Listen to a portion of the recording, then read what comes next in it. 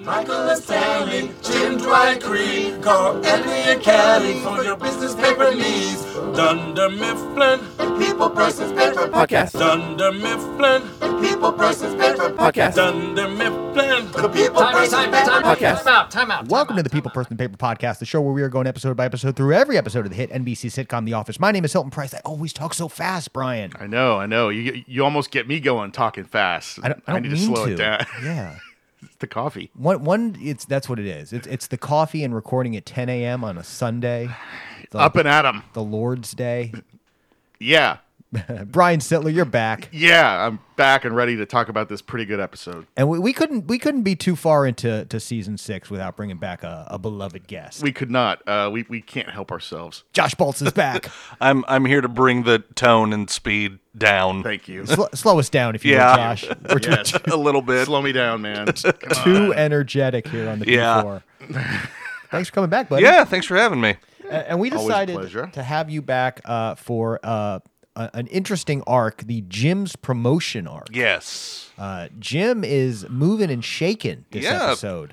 I didn't realize he had such ambition. Yeah, it kind of comes out of nowhere. Did I miss that? I was literally thinking that. There's a deleted scene where he talks a little bit about that he says he doesn't want anything like fancy, but he says he wants food for his kid. So he needs having a kid that'll put some ambition on you. Yeah. So that makes a sense. But he talks about how many times he has asked Michael for a promotion, and I just want to know how far back does that go? Was that before he knew Pam was pregnant? I mean, Plot hole. It kind of just seems a little bit. No, and it's overkill because they didn't really need to say that. Because obviously he's having they're having a family now, and he needs. Yeah, it's always great to make more money when you have Rugrats coming in. So I get that. Yeah, it just seems a little bit overblown. I don't know. Maybe I'm just not used to seeing Jim so pissed off, angry. Actually, a serious character. It's a little jarring for me. Yeah. This is one of the times where he's actually mad. At Michael. Yeah, legitimately so. And Michael really knows it almost from the word go. I mean, even offering to let Jim punch him. But what's funny is I could see for a second Jim was like, maybe, right? Why not? He kind of had to take that deep breath and be like, okay, no, I'm not going to punch Michael, but I would really, really like to. And though, I got to say, and you said earlier, this is a pretty good episode. If I'm being completely honest, I'm not too wild about this episode, and especially the because I watched the extended cut, but as I do also watch the original for broadcast because then I like to compare what was taken out. And to be clear, we're talking about episode 2, the meeting of season 6. Yeah, yes, if we're gonna slag. Just the broadcast version of this episode, to my mind, I mean It almost feels like it could have been part of a bigger episode. It doesn't really seem like, I mean, aside from, Jim talking to David Wallace and the promotion, not a lot's really going on. I mean, you kind of got Pam chasing people down for begrudging, RSVPs. Wedding stuff coming up. Which is a little more, which you get a little bit more of that in the extended version, kind of fleshes that out. Yeah. But I mean, even still, it's just not a lot, and it's not a great episode. And honestly, I had trouble really reading Michael's motivation in the broadcast version. In the extended one, it made it a little bit more clear. But I was like, well, why doesn't he want Jim to have this promotion? Is he afraid that means he's going to lose his job, or is this he doesn't want to lose a member of his family if they're going to go away? And watching the extended one, it's more clear that he's worried about his job security. Yeah, the deleted scenes, and I'm assuming the supercut, really get more into this idea. It's only one offhanded line in the broadcast, but the idea that the Buffalo shutdown has impacted them so heavily. Yes, and Michael is really kind of struggling with the workload. It's been chaotic. And that's the thing, is we see that more in those deleted scenes. Yes. We see David interacting with him. We see Michael interacting with others. Even there's a scene with Andy mentioning you have been kind of fucking up a lot without the F-bomb. Right. And it's Andy says that? Yeah. Oh. The cold open, of the extended one is Aaron coming in and like handing, you know how when, I mean, you've all had the office job where you get stuff and you put Post-it notes on your monitor for stuff to remind you, and she's in there giving him this, and this, and Michael finally goes, "Look, Aaron, if you've got more work for me, I'm going to need another monitor." Yeah. You know? Yeah, that and well, don't worry, Mike. Pretty soon everyone's going to have 2 monitors. Yeah. What were you going to say? it really sets up the idea of why David would be considering this at all, and it really sets up the idea more of why Jim is going after it. And those are the 2 big things that we miss in the broadcast version. Yes. Even Michael's motivations seem somewhat confused, because I think maybe deep down, or I mean, maybe they're both valid, because he does view this as his family. He doesn't want to lose them and the baby. But really, it's more played that he's worried about losing his job. So we're continuing this insecure Michael time. Last episode, he was insecure just about gossip. And now it's ratcheted up big time with insecurity about his own job. It feels to me like the writers, after a bit of an experimental season with season 5, where we got into, we've talked at length about the Michael Scott Paper Company arc and how it deviated from many elements of the traditional form of this show. This seems like such a return to form of playing off Michael's insecurities, of playing off his assumptions, his kind of... the way that he tries to fix something and makes it worse. A lot of the classic season 2 and 3 tropes of this show are reintroduced here. We saw it again in season 5 in episodes like Stress Relief. But here, it's just not done as well. Yeah. It's all mismanaged so badly, too. Even from Wallace's, I mean, my opinion, living in the corporate world for a while. Yeah. Just the way he handles the interview, like knowing Michael's there, not letting him in on the meeting. He should know that that's going to do something to Michael. They Like, both absolutely. should. Yeah. Yeah, the talking heads with Jim, where he talks about how I kept Michael in the dark because I didn't want him to impact. I should have known he could do more damage. Yeah. I mean, those are funny bits. But he should have. Exactly. He should have, yeah. Exactly. And like you said, I didn't tell him because I knew he would try to help. Yeah. Right. And yeah, while that's true and we know it's disastrous, You would have had more control over the situation. You definitely would have. Instead of just letting Michael's, head run wild crazy on its own. I mean, then you have absolutely no control over that situation. Yeah. I don't know. Yeah, it all seems a little bit disjointed. They do try to throw in the comic relief, I would say, somewhat with Daryl and Dwight and Toby. That's somewhat. It's not for everybody. It does have some funny elements, but at the same time, it's still Well, and again, that's another thing that watching the extended version, there is a little bit more of, because I believe in the broadcast version, it's just the one scene with them staking out Daryl's house. Yep. And then that's it. There's the scene where they're in the warehouse and Toby narrates that Dwight noticed that the ladder couldn't reach all the way up. But the cut scenes actually have Dwight and Toby interacting in the warehouse. They talk to the warehouse workers. They ask Hide how do they get to the top shelf, and he says always lift. So it's that. The detective work is shown more than told. Yes, and there also is more. I believe there's only one scene with them actually staking out. Yeah. Yes. Now in the extended one, there's a couple more, which I think would have actually been better to keep in, because it's funny. You don't really see Toby and Dwight, like you see a lot of other people, Jim, Pam, get exasperated with how odd Dwight is, but Toby also kind of seeing how someone like Toby gets exasperated with things Dwight does, like when there's a cut scene where he's spying on them with binoculars, and they are these really bright. They've got gold lenses on them, reflective lenses. Yeah, they're like red reflective. Yeah. It's weird. It looks weird, and he's like, they're camouflaged. And he goes, if a deer can't see them, then how could Daryl see them? And it's just funny because Toby goes, deers don't know what those are. Yeah. So it was kind of funny for me to see how Toby kind of deals exacerbatedly with Dwight's like drinking the pouch of water gel. So they do a whole extended. Okay, yeah. It cuts back because all we get in the broadcast is the bit about the trains, bonding over trains, which is neat because you get a little bit of character insight into both of them. You get the bonding moment, and then you get a little bit of that Toby exasperation when he says he wants to come see it, and Dwight's just like, "Well, it's just a standard slaughterhouse," and Toby just the trains, no, just the train. Yeah, and then it's just tomfoolery and hijinks after that. With and I do they kind of and they play up the they're both wearing the same jersey, they both have the same haircut. They got similar hair, yeah.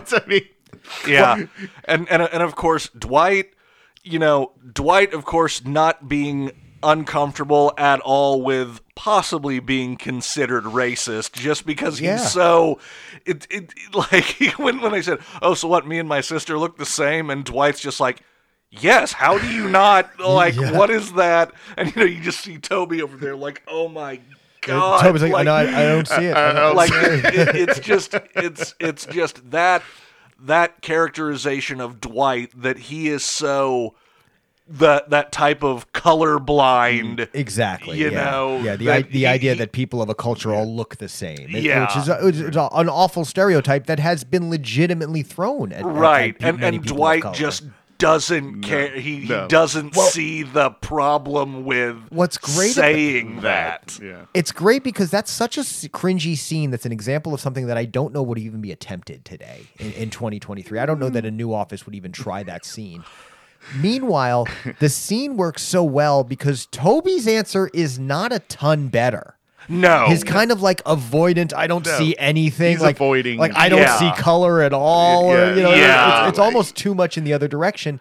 And there's a value to that scene about understanding that both of these approaches are not really right. Right. Right. No. I think you probably could still do something like that today because Dwight is played as such so wrong but as such a non-social cue picking up type person that he's only concerned with what's right or what he views as right and wrong, right? And who's busted and who's not, and the show is painting him as the person who is in the wrong.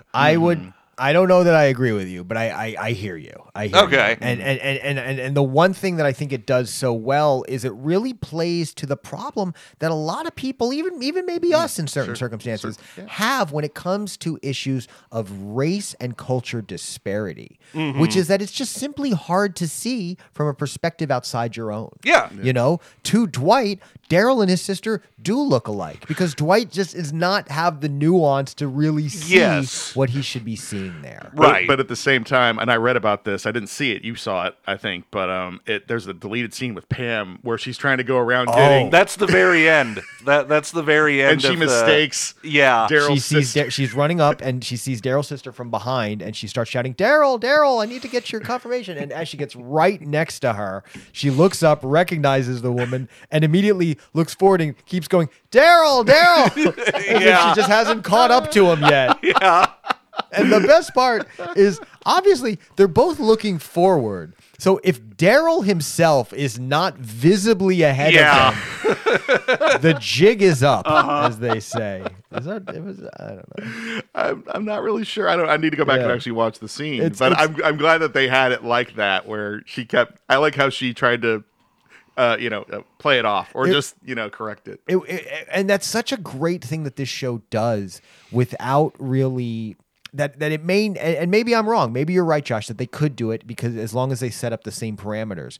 But it calls attention to the different ways that we, in the real world, handle these awkward situations. Absolutely.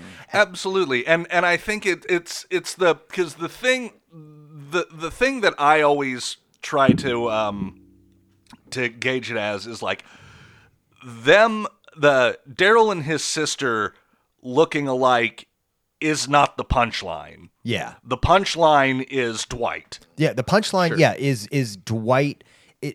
the humor comes from the cringe. Yes. That's one thing that I think a lot of younger folks or folks that never got into The Office have failed to connect with, and that's okay, is that the cringe is what's funny. Yeah. So seeing Dwight be so ignorantly, blatantly, boldly racist in making us uncomfortable is the humor. And maybe it teaches us a lesson along the way that maybe if you don't quite see something, you keep your mouth shut. Yeah. But Dwight is not who one wants to aspire to be, and the show makes that very clear through multiple seasons and multiple episodes. He's never really the hero. Even at the end, at the end of season 9, where he gets the job he wants, the girl he's been lusting after for all these seasons, he's still not an emulatable character. No, absolutely not. Whereas Michael, at least they showed growth in later seasons in an attempt to try and show that this bad, flawed man had tried to get better.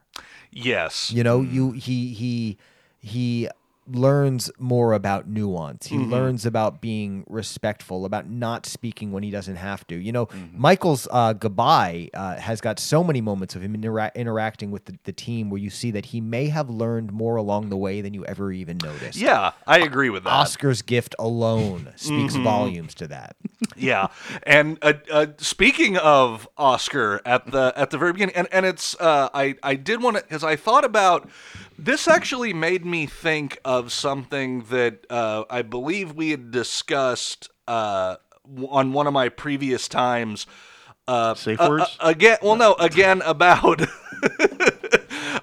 about things that you could or could not do, and things that sitcoms did, like in the 90s and all that, and how we talked about how while the like shows like Will and Grace actually putting gay characters front and center, I do believe played a part in, as our culture moved through the 90s and the 2000s, that, homosexuality was not a taboo anymore, because now it was something that was on TV. But having done that, the way that a lot of things were still, broached and stuff, I believe, because you still had the Seinfeld, no, we're not gay. Not that there's anything wrong with that, it was Exactly. it was kind of like that, where it was, and I still played for laughs. And Michael Scott is, I believe, America in the 90s and 2000s when it came to, issues of sexuality or race, where we were well-meaning idiots back then. That's such a great way to put it. We were saying the wrong we were, trying. We were trying, but we were saying the wrong things. It was still, coming there are definitely some moments, but the intent was not to hurt. It wasn't malicious. But still, not that is an excuse for any of that. But I thought about that. I was like, man, it really is. Michael is kind of like how America was. It's like in the back 90s, then. We dropped the hate. Yeah, there was no more. To mention an awful thing, smear the queer. There was none of this aggressive anti-gay language. No. By and large, there's still pockets of hate. Of course, and it's still today. But by and large, we had agreed that hate was unacceptable. We were still okay with mockery. Yes. And then here's the key thing, and this is the big thing in the cornerstone of Michael in the cold open there, is as a culture, we hadn't got past the idea that gay means butthole stuff. Yeah. And that's what this is. The minute Michael has a situation that involves his butthole, he thinks he needs gay counseling. Yes. He needs to go to the expert.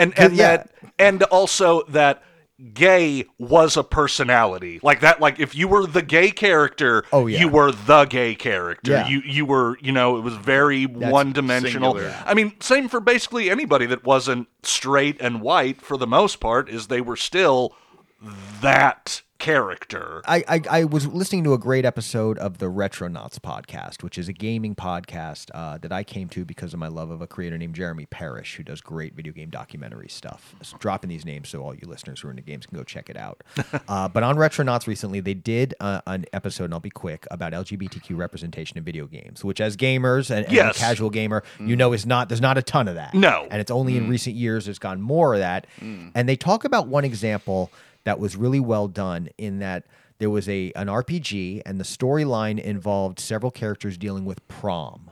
So I think this was a Persona game because they're in high school, I believe. Okay. And while some of the characters had prom drama that involved their dates who were of opposite sex, one character was dealing with prom drama with her date who was of the same sex. And what the commentators on this episode of Retronauts seem to really enjoy, and I think I agree, even though I'm still learning about a lot of this, was that this character, the gay was not the plot point. Right. The drama was the issue. Hers just happened to be with a woman, whereas a different character in the same scenes happened to be with a man. Right. And that's what it was. The gay is just part of their character. You know, it's like... It's not the primary thing. You know, just to speak personally, you know, I'm an out bisexual. But to meet Hilton, you're probably talking about stand-up comedy. You're probably talking about the podcast, my love of shows like The Office, my passion for video games, my Zelda tattoos. Who I'm having sex with is pretty low down that list. Right. You know, unless we're dating, unless one of you fellas wants to go out. Yeah. You know, but then it can knock up a few notches. But that's the real world, is that we're all so much more complex than that. Just like you gentlemen as heterosexuals, you know, I would talk to, you know, your interests, your passions, your abilities before I ever got to what your genitals. Absolutely. You know? And that would be normal, or that would just be the norm in a way. You know? Like if we learned about Oscar's origami earlier on, for example. Yeah. You know, this is actually giving me real world 2 flashbacks, if I remember right, with the second Beth.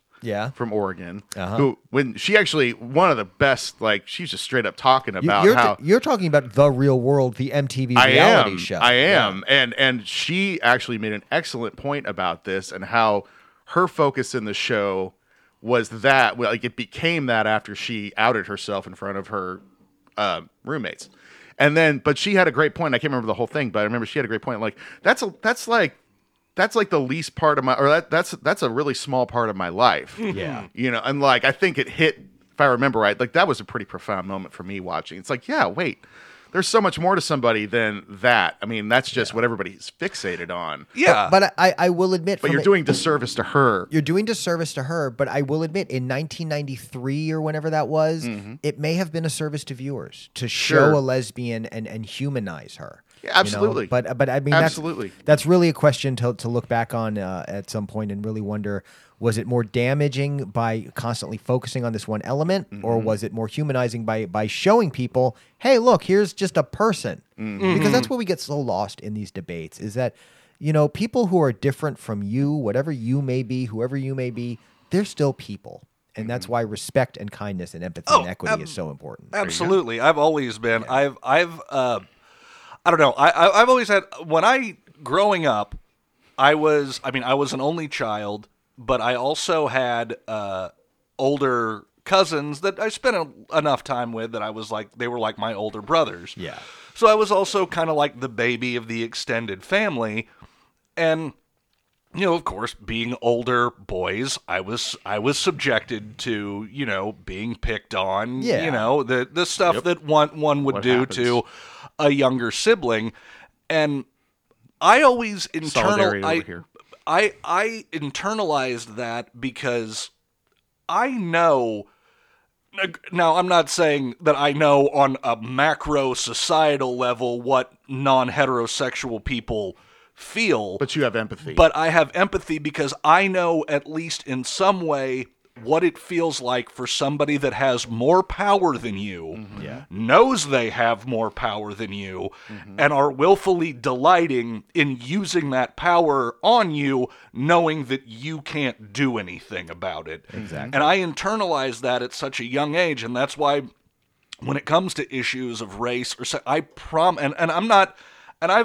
messed up along the way. Oh, sure. But I've always, in my heart, internalized, I'm like, I will never be that person that uses Yeah. power that I have for the sole purpose of pushing somebody that does not down, because I know how angering Punch that him down, is. yeah. I know how, angering that can be, and I don't want to be the source of that. And I'm not saying I begrudge my cousin. I mean, we were, we were kids. Yeah, we were kids. right. But you learned a lesson through childlike bullying Yes. that pertains to grand scale discrimination. Exactly. Yeah, absolutely. And again, and speaking more to what Brian was saying too, is that this is very much Michael not trying to abuse power. He's honestly coming at it from that ignorance. Yes. standpoint. Yeah, it's that The well-meaning idiot. The well-meaning the idiot, gu- like you had said, exactly.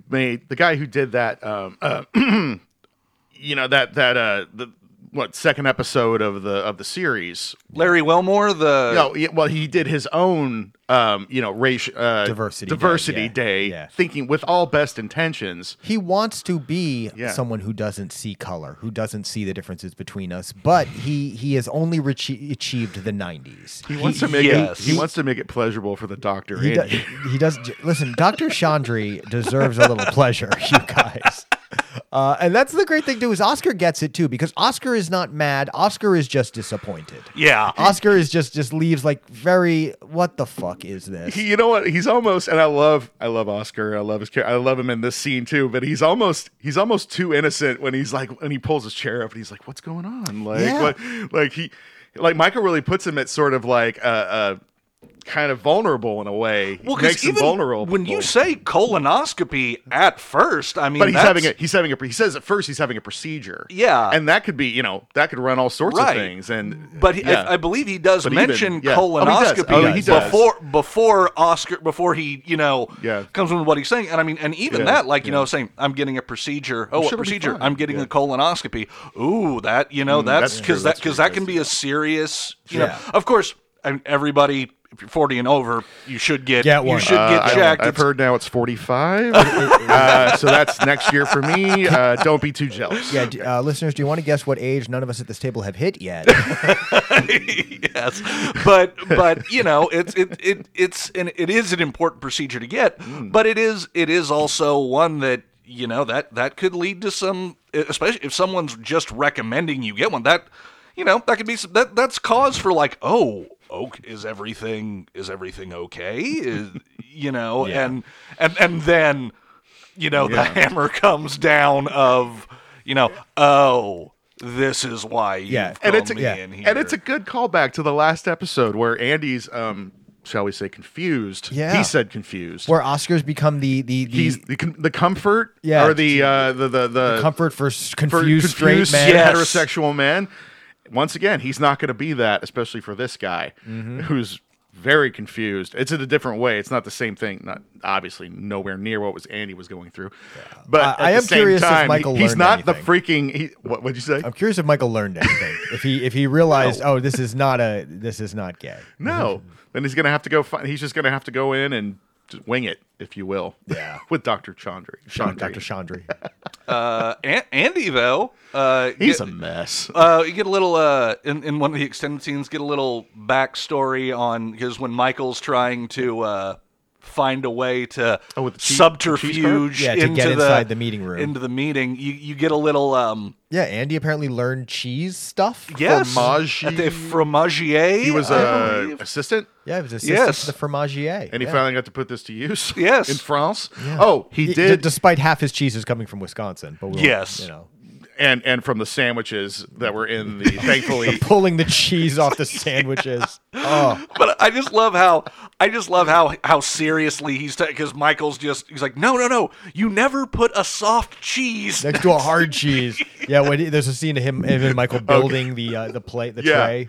Oh, there's an art to this. Yeah. and Yes. we learned that, of course. And Andy suggests it in the scene where Michael's leaning on his desk. That's the one thing in the deleted scenes is there weren't as many deleted scenes. There were like alternate takes Yes. that were a little different and kind of furthered the storyline in a slightly different way. Yeah, this was definitely one of those more. It was different takes, slightly elongated Yeah. scenes, and then And then just a couple extra scenes with Dwight and Toby Yeah. in the car was really, I feel like this was an episode that was probably hard to edit. I feel like they probably had to cut more I than agree. they wanted to. Yeah, I definitely agree. I agree with that too. And The cold open time probably could have been used to flesh out the story a little bit more, but I'm glad they didn't because it's easily the funniest moment of the episode. Yeah.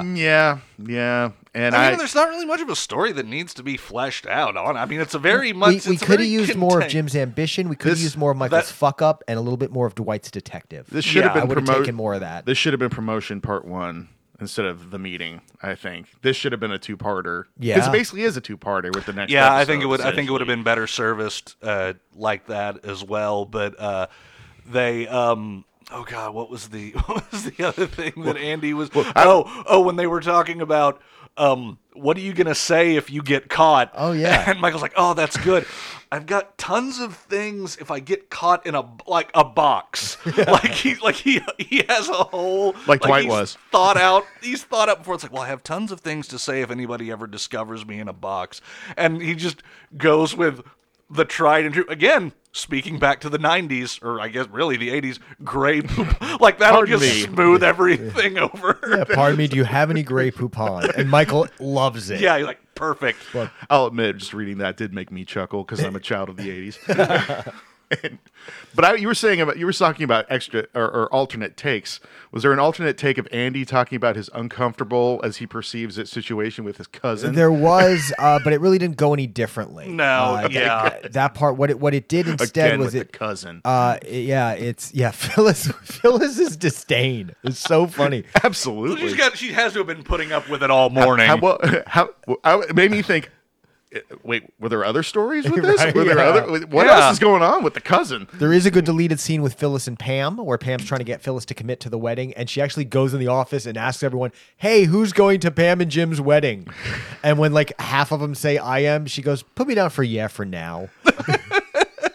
So rude. That's the best part is like you realize like just how much the rest of the office does not give a shit about Jim and Pam in this episode. And that's really... And Kelly. I'm just going to support Jim. Oh, I love that line. Yeah, or it feels like a waste if Ryan's not there. Yeah. At which point, Pam, you know what to do. All right, never fucking mind. Yeah. You're not coming. But the thing too is that we have a dance number to coordinate, Brian. Don't you take that away from us? That's true. My bad. A good dance number to a crappy song. Oh, I love the song, unfortunately. But anyway. But honestly, though, Jim and Pam, they really didn't want anybody coming to the wedding. Cost $75 per. That's the thing. There's so many good This whole plot feels a little jump the shark, but that talking head is so good. Yeah, that's why we had it in Niagara. And this, yes, exactly. Michael said everybody could be off Friday and Monday, so now and that felt like a throwback too. Like, but Michael said everybody, just like you said, there are those little throwback fun moments. I love it, which is why we're having it in Niagara. Yeah. It's so good because there's all these little bits that I feel like in the writer's room was great ideas being tossed back and forth, but they just don't coalesce into a great episode. No, and this is where kind of season 6 kind of gets more season 6-y, I think, in this, because you kind of see, okay, this isn't quite where it used to be. Like the quality here is kind of not as good, or it's just not as organized as well. I'm not sure exactly. So much is going on. I have a theory that Michael Scott Paper Company went so well that more plot-driven narrative arcs may have been a conscious choice. Yeah. Because we see it with the promotion arc, with the wedding arc, with Michael dating Pam's mom. We see with Saber. We see multiple kind of like mini arcs this season. They kind of had to go that way maybe just to move things forward. It just can't be... Sure. Yeah, after a certain amount of time, you can't really have, you can't really have, it can't just be a string of one-off episodes, really, anymore. And there's only so many ways you can show Michael's incompetence with certain topics. And we've done it again and again and again. We have managed to find a little bit of new gold in these last 2 episodes with the gossip angle, which is a very business natural story, or an office story that we haven't told yet. And this one about the idea of the manager knowing something's going on but can't having any control, there's value there. I see why this worked well in the idea room. Mm-hmm. Yes, sure. But just in the execution, there was too much either cut or too much that was kept that shouldn't have been. Mm-hmm. But there are those little brilliant episodes, moments. Yeah. Like, for instance, one of my favorite of all timers is Pam. Or when Michael's trying to get information out of Pam, and Pam just says, "Yeah, so you Jim are close, huh? Yeah, I think the pregnancy really brought us there." That's a great line. The line with Creed, with you think they're talking about me? No, I think they're talking about me. Oh yeah, that makes way more sense.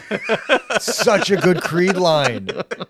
Yeah, actually kept in the episode this time. It wasn't what Creed wasn't on the cutting room floor. They did because otherwise.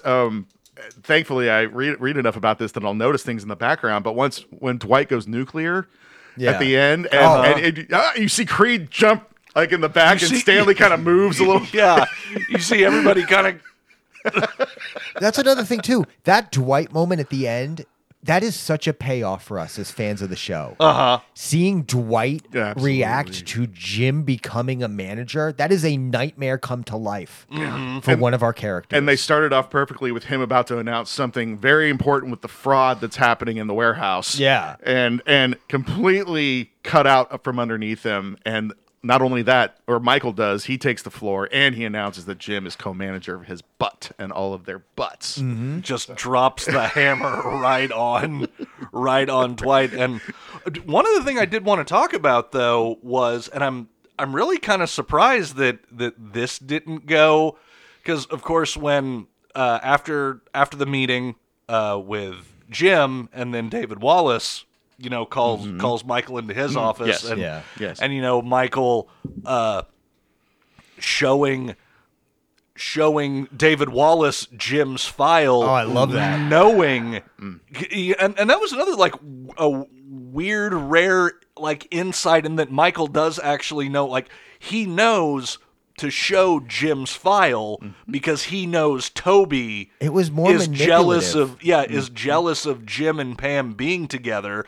So he's obviously, writing down and that's kind of a callback to I think a season 4 episode where when Ryan's the main guy and he calls Jim in there and goes, "Look, I know how you spend your time. Yeah, I'm just giving you a warning. I know you spend a lot of time goofing off," and Toby's just kind of sitting there and there's Toby as a talking head right after that. They use that seed right there, and then with them getting engaged, and Toby obviously if he has a chance to say something bad about Jim, he's going to write it down. Yeah, and did we actually hear Michael, by the way, say that Toby is extremely reliable? Yeah. But it's not very well written. Killing the him. Man is teetering on both sides right now so hard. Yeah. On both sides, really. And then to see it all retracted in the phone conversation later where he says that Toby is on drugs. While he's pressing the button, the mute button. That mute bit is so good. The Dwight, I did, beep, not, beep. Yeah. Say You're that. cutting in and out, Michael. Yeah. That's one thing this episode does so well is those little moments, yes. which it sucks because there's so much lack of cohesion overall, but there's so many great bits that I know the writers loved this episode more than I think we all ended up loving. There's still a lot to like. Some of it to love, even though it's not that great of an episode. It's a fun. I believe it's a fun episode to write. Exactly. As a writer, you probably had such a blast writing this episode, and it just as a viewer, it doesn't really come off. As a viewer, I can tell they had fun writing it. Well, it is jumbled with a lot of sort of little extra details, like in the same meeting when Michael's saying Wallace brings up the fact that Jim brought up this idea of Michael being over all of Northeast. That's the other thing too, is Michael missed out on a hell of a promotion. Yeah. Absolutely. Michael was essentially about to become Jan. Yes. Yeah. He just did he just want to stay where he was, and he did not, he just couldn't. I think part of it is he didn't realize how much this was a good thing. He was so busy and panicked and threatened that he didn't see the value. And two, I think you're right. I think Michael, there may be a part of Michael that realizes you have the golden goose right here. Yeah. Do not fuck this up by getting promoted or fired. What is it? what was it when you worked at our old job? Yeah. What was it that somebody said to you, like, you get promoted, like it's something like some saying about like being promoted above your, like, be sure you don't get promoted above your competency or something. There's an old saying about that, about being promoted to your level of incompetence. Yes. Yeah. Yes. And I think Michael does. I think he is smart enough to realize that he's reached the ceiling of his like, he can still pull this off. Exactly. Well, he's already, and I will say now, thinking through, he's already struggling just with the Buffalo branch being added to. So maybe that is why he's sort of so disconcerted, like when he's looking at through the, he really, it's kind of hitting me now. Okay, so that's why he was really that concerned. It really had hit him. He either doesn't want the more work, or maybe he sees himself fucking up so much that he hears promotion but doesn't really believe it. All he hears is Jim taking over his job. And all he knows is he needs to talk to his H&R Block guy. Oh, I love that. I love the idea that Michael understands that, people at his point in life typically have to go confer before a big decision. Yes. Because people at his station in life typically have a family, a wife or partner and children. So big decisions have to involve others to make sure everyone is on board for the change. But he doesn't have those people. No. So he just fills in because he thinks he doesn't realize that it's about the things that he doesn't have, that if he had them, then he needed to do that. He just thinks, oh, I'm an adult, so obviously I have to go confer before a big decision. Yeah. So who's important in my life? Mom, of course, and then you think of the amount of ellipses that went through Michael's head before he finally got to the guy who does his taxes. Well, I mean, and not an accountant, not like his personal accountant, the H&R Block guy. Yeah, it's kind of the same thing with the company picnic, where didn't he say he always just used to bring like one of the guys from the condo board or just like some random dude that lived in his condo. He'd always take to the company picnic. So it's Michael has that. Goes way down a list before it gets to people that Michael could, Which, if you think about it, that's what it's like when you don't really have friends. Friends. He has to or confidants. Or even close family besides his mother. His mother. I don't even believe I think his mom is kind of. She ain't going to the company picnic. No. She don't want nothing to do with that. Jeff's not either. Yeah. And he can't reach out to Jeff. Well, and Jeff's got his trains. He's got his trains. Yeah. So back to the trains. He should see Dwight's Slaughterhouse. I like that. By the way, I think that this is the day. Speaking of the trains and Dwight, and now back to Toby. I think this is the day that Toby decided. First of all, H&R people shouldn't go on stakeouts.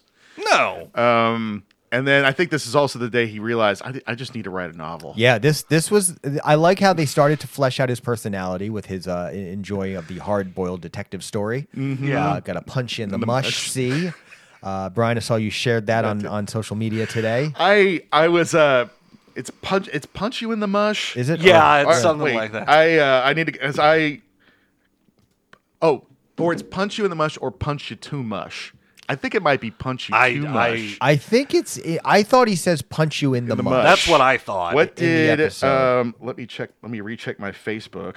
Let me believe. Yeah. So on the closed caption, it does say, "I'll punch you into mush." See? I'll punch you into mush. Okay. But when I was reading about it on one of the wikis, it said "punch you in the mush," and then in quote, they put "mouth" in quotation or not quotation marks and ellipse. That is. I think that was an old timey thing for mouth was mush. Yeah, right. There's an old British term that says means mouth or face. I don't want to see your mush again. I don't know, but I like that he commits to the character. Well, and here's the thing: is that closed captioning is not a machine that is hearing the words. It's typically a human Oh yeah, that's listening and typing. So if a person didn't understand the phrase "punch you in the mush," caught of the idea of mush of like a pile of goo or whatever, and thought punch you into mush, like punch you so hard you become mush. They might have said that instead. This is true. I think it works both ways. Actually, a lot of and it kind of does. A lot of closed captioning is actually starting to go like it AI. is now, but traditionally, traditionally, but it honestly, it's not much better than. In fact, as somebody who will periodically watch YouTube videos with the closed captioning on.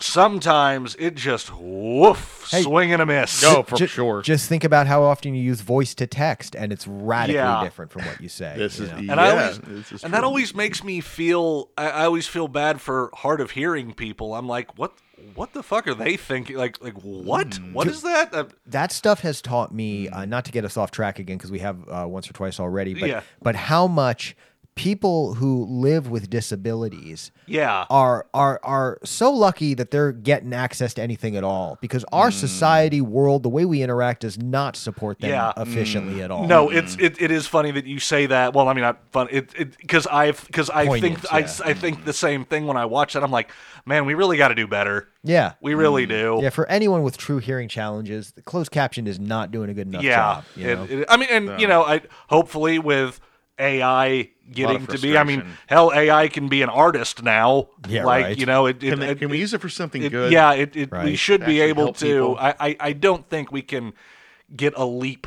It's not too far of a leap to do that, but we'll see. But yeah, with Toby,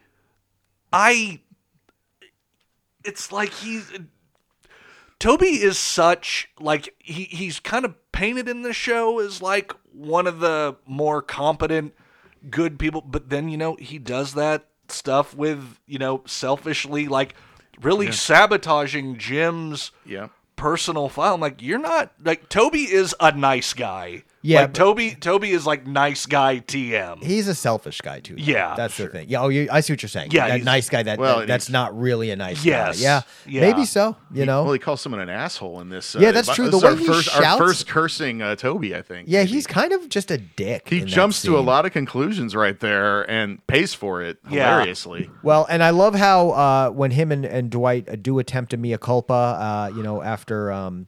Would they knock in the trash cans? After knocking over the trash cans and after Dwight being radically racist.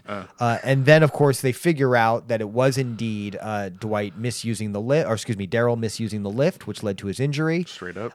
Then going to the head-to-head, the face-off, the standoff, if you will, where 2-on-1. Dwight is ready to file a complaint. Daryl is ready to file a complaint, and all Toby wants is no paperwork. And the only person who doesn't get what they want is Toby. Yeah, who gets to fill all that paperwork? Yeah, which really does play into the end that the Office wants Toby to be their sad sack character. Yes, he will be an eternal loser. And really, it is. I think it is sort of his penance in the episode for doing the thing with Jim's file. Yep. And also the drugs. The drugs. Since he's on those drugs. Yes. Clearly, obviously. Yeah. Because I just see, because when he had that outburst, like when he did that cursing, that was just the culmination of like sad sack Toby, like everybody takes advantage of me and all that. And that was kind of like, his explosion of like, his anger management. Exploded. Yeah. I did like Dwight actually attempting to treat Toby for a concussion after the accident. That was very nice of him. Yeah. Severe. He really cares, and he doesn't care how comfortable you are about it. Instead of shining that light right in your eye. I do love learning this episode that Michael has had to come into work on a Saturday, but it was because he forgot his phone. And I also like that he equates Jim to Big Bird. And, trying to. He is tall. He is tall. He's yellow. But in deciding who's going to be the manager, I think going to Maria or Gordon might one be of the real adults would probably be better than Oscar the Grouch. Although I got to give it up for Michael, the way he smoothly popped out of the cheese cart to greet David Wallace. That was agile. That was really good, actually. That was and. Well Wallace done. was none the wiser, Jim was eventually, but I do think that was beautifully played. That was a nice camera, or the way they set that up. Yeah, was pretty awesome. But negative points on the length of I don't know. Maybe some people find Andy talking about all the cheese funny or whatever, but I love that he talks about the maybe the easy goldfish. cheese, Okay, getting the little bit of the rind, yeah, which is particularly challenging. That was better. That was the best writing of that whole thing. But the length of it just really, I agree. In a way, like, okay, you're really pushing this guy honestly harder than you need to. Same with the stuff with the setup and the deleted scenes. I just didn't love anything of Andy in this episode. I just didn't. I just don't love Andy at this point. And him misconstruing his text from his cousin about going to get drunk. Like the whole thing. It just don't fuck your cousin, Andy. The one. I mean, really, all they needed to do with Andy was the one good part was where Michael's trying to pretend to have he's like, "How are your sales?" And Andy thinks he's really like asking him and not just that part's good. It's the economy. Oh man, you're seeing right through me. That played to like Andy's awfulness in a good way. Yeah, They should have just only had that. I mean. Yeah, that's right. He did. At least he was sort of trying to be honest afterwards. Like, okay, well, I'm in this nebulous. Nice use of nebulous, by the way, writers. Yeah. I don't know. They're trying, but it's hit or miss right now with Andy. A lot of misses. Agreed. I'm hoping the next episode will be better. As we wrap up, anything else this episode we want to chat on? Well, it's Angela actually for one split second tried to seem normal and nice, and after Meredith with I love that line. You're gonna text me the morning of my wedding to get directions. And yep, and she wants whatever's fanciest unless there's ribs. Yeah. We can all understand that. That's a great Meredith moment. The Ryan moment with the I've had a $77 bottle of cognac. Oh, my first thought is that's it? Only 77? Yeah. Talk about fucking cognac. That goes into like the hundreds of dollars, if not more. They were skimping at corporate. Yeah. But of course, Angela with getting annoyed that her bag was sitting there and that how dare Pam move it out of the way. Yeah. Oh my goodness me. Kind of an odd just sort of let's just throw this on at the end. Was there anything extended after that in the other other versions? No, the ending ending of the extended one was Pam with Daryl's sister. Yeah, with Daryl's sister. See, okay, I might have liked that a little bit more. Yeah. Otherwise, I believe the regular ending just ended with Dwight screaming. Yeah. And then no, it was. I'm pretty sure it was Pam and Angela. Oh no! Like, it's Angela with the bag. It's Angela. Yeah. Pam sitting there, and then it goes to black. Oh, okay. And it's kind of like that's right. Okay. That's right. That was. And that's how. And that even added to the more. Well, this is just a lot of thrown together stuff. Like, because that seems like that should have been somewhere before this. There should have been a better ending to that to me. Yeah. Well, honestly, and the scream. The scream should have been the ending. Yeah. Absolutely, that should have been in the ending. In the extended one, they put that scene kind of more in the middle of the episode. Yeah. But it's not the worst, but can't win them all. No, you can't win them all. And there's a lot of interesting stuff here that was specifically for us. It's a lot of setup. I think I read that there was a lot of the critics on this episode said there wasn't a lot of humor as there should have been, and there was That's how I felt. It was a lot more setup.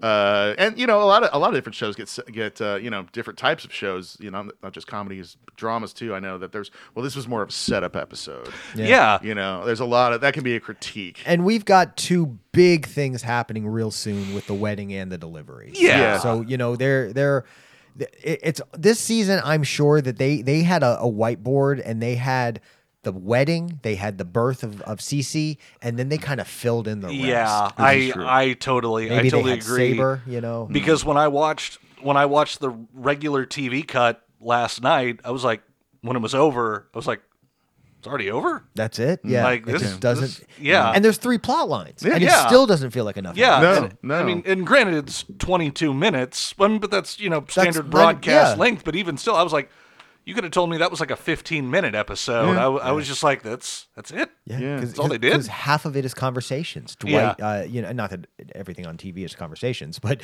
David and Jim and Michael, Michael and David. There's so much that are just little back and forth chats. Yeah, It's like Kelly admiring Pam's boobs. Yeah, right. Yeah, Which is, I guess, what gave her the courage to be able to say that it would just be a waste if Ryan didn't go to the wedding. Yeah.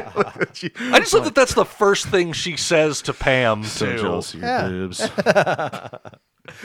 And that's the thing is, for a mediocre episode, there were some great character moments. Oh, great! There Yes, are. Yeah. So Good we can always usually count on that. Oh, absolutely. You know, absolutely. we still can even up in to, 8 and 9 we get that. Yeah, that's what definitely, holds this show together. It really does. Is In the great end, moments from a great cast. Exactly, and they're still obviously they're still relying on the ensemble. Yeah. They go to the well a lot with that, and it just doesn't always play the best like it should. Right. Again with the cousin. Josh, thanks for coming back. Yeah, thanks for man. having me. We'll It's see you always a next time. pleasure. Come back next week. Let's see where this all goes. All right, let's I'll see be what happens. here. See if we can redeem this shit. And thank you, Brian. Thank you, sir. And thank all of you for listening to the People Persons Paper podcast. That's it. We're done. We'll see you next week. The People Persons Paper podcast is an OLA Ministries production. The People Persons Paper podcast is produced by Hilton Price and Brian Sittler. Engineering by Hilton Price. OLA Ministries is owned and operated by OLA Ministries, LLC. Contact Hilton Price and Michael Zampino for more information.